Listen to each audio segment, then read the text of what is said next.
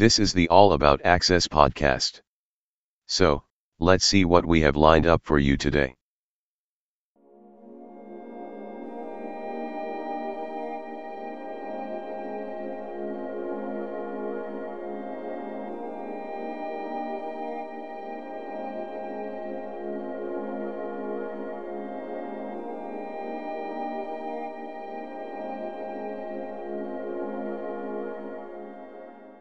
Hi, PK here.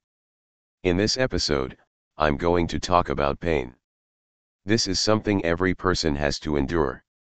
But being disabled, we have more than our fair share of it.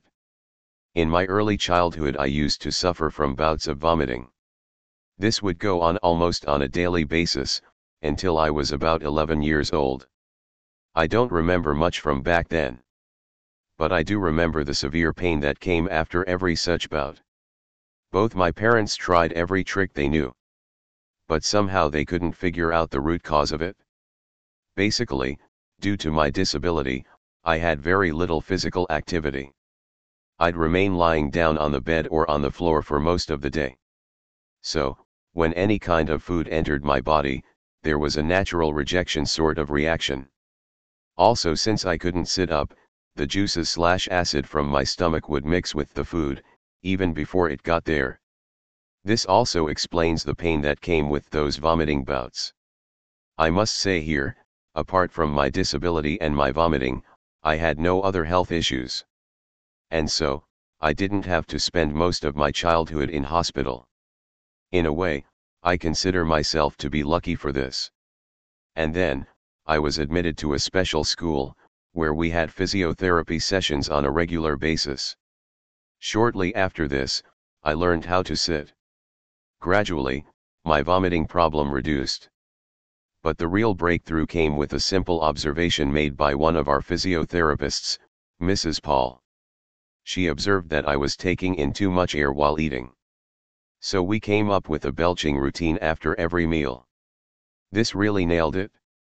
As they say, pain is very subjective. But it can also be relative. Whenever I'm reminded of pain, I see a particular visual flashing before my eyes. There was this boy in our school. He was a good 6 years older than me. But he had absolutely no control over his body/limbs. He had to be tied up to his wheelchair. Involuntarily, he'd keep his hand below the handlebar. Here, there was this large screw sticking out from the bottom of the handlebar. Every time he got excited or when the wheelchair was moved, his wrist would rub against the screw, so much so that there was a large open wound on his wrist. Whenever the screw touched the inner surface of the wound, he would wilt in pain, which resulted in the screw lodging itself even deeper into his wounded wrist. At that time, none of the children could express themselves, and we were all mute spectators to whatever was going on around us. About 8 years ago, I met this lady, now a colleague/good friend of mine. She has OI, a skeletal disorder that makes bones brittle and breakable, pretty much like glass. She once told me, she has had something like 17 bone fractures, and associated surgeries to put her broken bones together. She says, at one point, she had to discontinue her schooling, because she was spending most of her time in hospital. I cannot get myself to comprehend the extent of pain she has undergone in her life.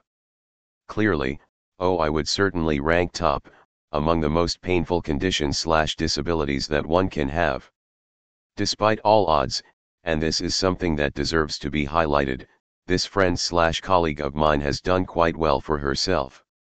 She completed her engineering degree, and now works alongside some 20,000 other employees, including myself, in one of India's most respected mid-tier IT companies.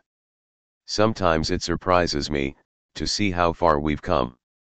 Remember this, pain is inevitable, suffering is optional. Alright guys, I'll sign off for now. Join me on my next podcast soon.